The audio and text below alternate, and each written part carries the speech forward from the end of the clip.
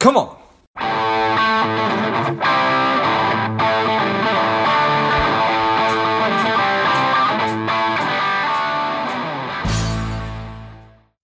Welcome, Lifeline. This is George G, and the time is right. Welcome to today's guest, strong and powerful Marie Gervais. Marie, are you ready to do this?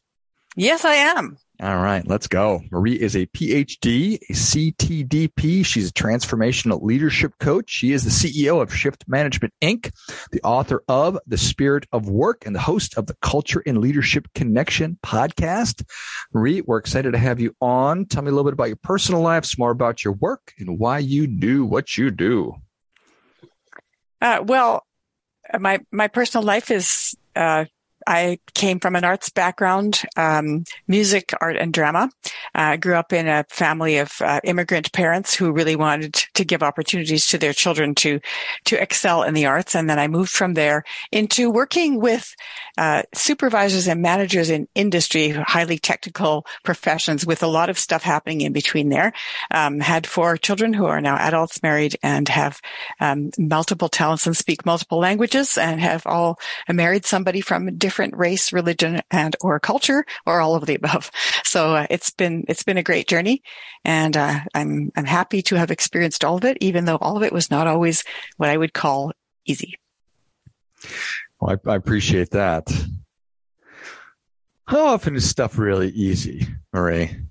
Not frequently. Yeah.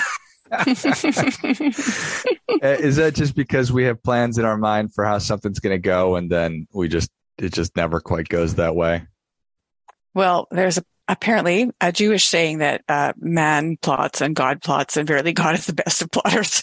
So I don't know if that applies for your listeners, but it's like, stuff happens, and if it's how you respond to it that makes the difference, whether you become more resilient or whether you become discouraged and downtrodden and smaller and constricted as a result. Yeah. And whenever there's people involved, it'd probably be easier if we were just living out in the wild on our own, Marie, and we were doing our own thing. Certainly we'd encounter resistance and animals would try to eat us. But anyway, when we're in a workplace and we're trying to get something done, and it doesn't always go that way, but it strikes me that with your work, you are helping to position people to potentially better navigate the human experience. Exactly. Yeah. So all of my business is dedicated towards increased workplace happiness through improved leadership ability. And the improved leadership ability comes from a focus that is blending the spiritual and the emotional in a way that's practical for the workplace. And people are unexpectedly delighted by what they can find out. Learning to regulate your own emotions makes the decisions that you make and the way that you interact with other people so much better.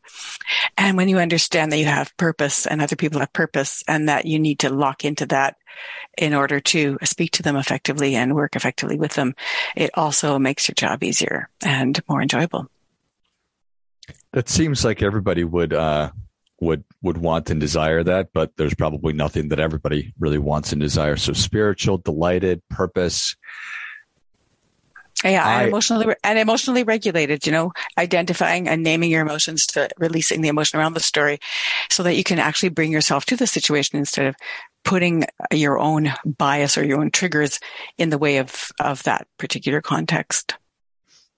It's also being able to see the best in people comes from having that piece of emotional freedom.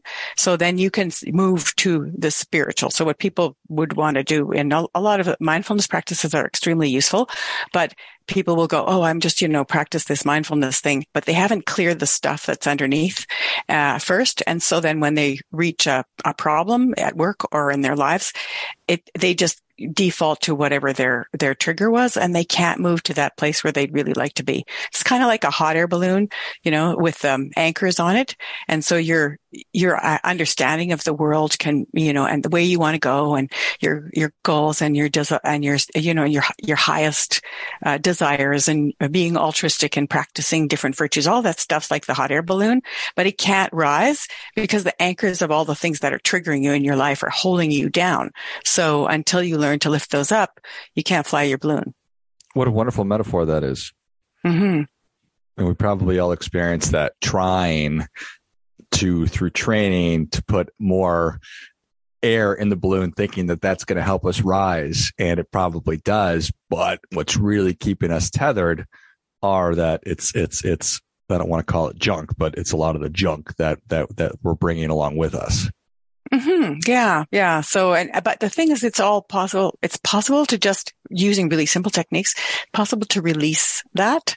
So you can say, oh, I'm feeling really frustrated right now. Or, man, I'm just so irritated. What's going on with me today? It's irritation. I accept that I'm feeling irritated in this moment. And it's a simple thing. Take a breath. Gone. Simple thing. So those types of techniques can really help people. And then they bring a more holistic self to work or to their family or whatever else is that they're doing. And they start to tap into really their highest nature and think, how can I make this better? How can I contribute? How can I show up? And before that, it can feel really false. Even going out and doing a lot of things that would on the outside look really good might be motivated by a strong desire to get approval from other people, which isn't a motive that's going to get you there, So it's like that combination of the two that I think that's what sets my training and coaching apart, is being able to apply those two things in a practical way. I also have theoretical frameworks to help people with it, which I explain in the book, The Spirit of Work. But that it's also how do you use it with case studies type thing. Yeah. Well, it makes sense to me. Certainly. I know that I can point to a billion times in my life where I've fallen into that trap of being frustrated or whatever it might be, and then having that spill into all these other interactions, or behaving a way that I think other people want me to be behaving. And that doesn't result in happiness or delight for probably anybody. No. Are people coming around more to this? I imagine when you started talking about it. Since COVID, it's been crazy. People really, they just to give you an example, but pre-COVID, I would talk to people about, training, and they would just go, okay, how much they would get to how much does it cost very quickly. But before that, they go, okay, what are people going to be able to learn? And will they be able to fix this problem, that problem, this problem? And if not, then, there was that kind of sort of really boxed in thinking. And then they would call and they go, I hear that you offer training for managers. And, I just wanted to tell you, I'm having such a rough time with my life right now. And I just feel really purposeless, and I'm not sure where I'm going. And is this my second or third midlife crisis? I hadn't even met them. And that's just like people are saying stuff like that on a regular basis. I'm a bit concerned that we're going as sort of the outward constraints of the pandemic start to go down for a lot of people. I'm concerned that people just move backwards a bit to where they were before and get into this, I'm too busy, I can't think, I can't breathe, nothing matters, and stay in that disconnected state that we were before. But I will probably get another crisis happening until we do face up to it and start just becoming more integrated in the way we approach things. It'd be a very human thing to do, to fall back right to our old patterns and habits, wouldn't it? Yeah. Mm-hmm. It would be. Also human, though, to transform. Both of them are human. Oh, for sure. Mm-hmm. And so that's interesting. It's like, okay, now that I recognize potentially what's possible, and I'm in the mode of thinking about it more, about my emotions and recognizing, and then moving past those triggers. But the pull to fall back into old habits and old ways, how best to balance that? I guess looking at the opportunity as, no, I can change this. And when I start doing this, then it's going to help other people too. It's more, actually, there's a step before that, which is to accept that that's where you are at, that you're feeling stuck, and then to identify, how's that feel? Where's that located in my body? What image is that? And just to have something that you can identify with it. And often we think if we just through willpower, we can force ourselves into a new habit, but that only works for a short period of time, because the willpower is a limited resource. So, you can develop a willpower muscle, and some people just are amazing at willpower, but that doesn't mean they're still getting to their goals. I'm working with a microbiologist right now who's achieved amazing goals, and still can't get going on her business because, she just wants to force herself into places, and she does. And then she falls flat on her face again. So, when she has started to think, well, can I where am I feeling with this right now? What's feeling resistant? Where on this path of what I want to do today is causing me the feeling of resistance? Then use a few of the tools to calm yourself down and think, what's my purpose for doing this, and connect into that spiritual piece. Then she just moves into it without worrying about it. When she's worried about it, she goes, I better take another 10 time management courses. That's what I need to do is just get better at managing this time thing. Yeah. And it's never about that, because time management isn't about managing your time. It's about recognizing that you have multiple aspects of who you are and something is not being fed. So, You mentioned image. Tell me a little bit more about that, about thinking about an image.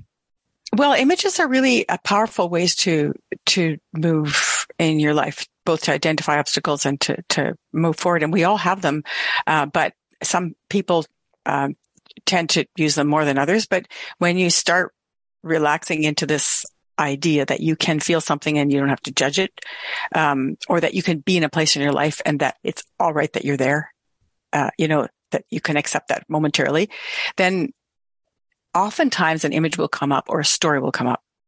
So you might get a story from your life that comes up and you go, oh yeah, this thing happened to me, this 3 months ago. And yeah, it still bothers me now. So that would be the story. So then you can detach from the story. I mean, I can't describe it all now, but you can detach from the story within a minute or two. So then you still have the story in your mind, but you don't have the emotion triggering you. And then it has a domino effect on other similar incidents in your life. So that means you don't have to go into trauma. You just make a little adjustment to that story. From the image side, often the image will help you to sustain your transformation. So, an example of one of the clients that I had was, I'll give you two examples of that used image. One was, this was a woman who felt that she was really blocked in what she was doing. And the image that came in front of her was a black brick wall that was like completely, there was no way through it. And interestingly, there were, she could go on either side, or she could have climbed over top of it, but she insisted she wanted to go through the black wall. Eventually, after a couple of sessions, what happened is the black wall became a sort of a gray mass, and then it became a cloud. And then she could part the clouds by doing this and let the sun in and see the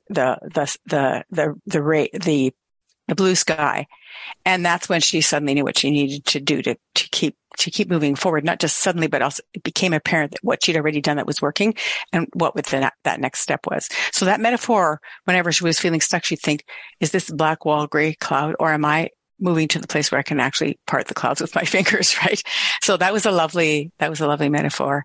Another person came up with idea of a safe place that he had gone to when he was younger. It was like an island. People often have these like islands where they've gone swimming, and so they're swimming and then they're drying off on the rock, and they feel like all is right with the world. And so just imagining that safe space can be really, really helpful for people. I had an image when I first started doing this work about 4 years ago, that my business was a beggar that was sucking me dry, and that was always hungry and never could be fed. And then the business transformed into a wizard who had magical powers and could and focus and attention, and was able to move forward. So whenever I am stuck in something, I say, is this a beggar moment or a wizard moment? And, it just clears everything up. So I don't know if that helps with the image, but does it make any sense to you?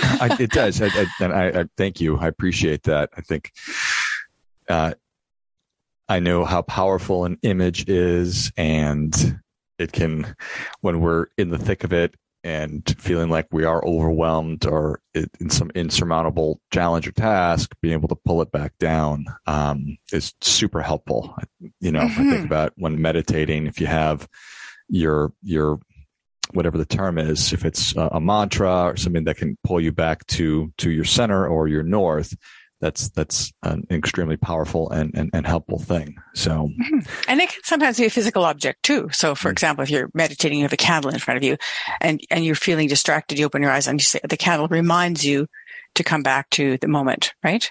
So, yeah. Sorry, what were you going to say? As you're going into company says, yeah, we'd love to have you come in and help our managers because for whatever reason. I imagine that some, when you're up in front of them or meeting with them, they've got their arms crossed and they're not interested, and some are very engaged right away. How do you help people to, if they've never got in, and I don't want to say that they're not in touch with their feelings, but to engage in this kind of work if it's a foreign concept to them? Well, I don't speak to them like I'm speaking to you right now. So, basically I say, so what do you want to see change? What would you like to be different?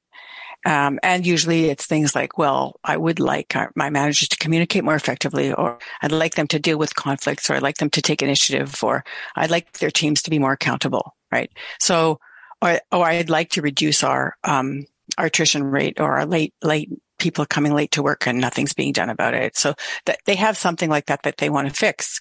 So then you say, well, what have you already done? And how did that work out for you?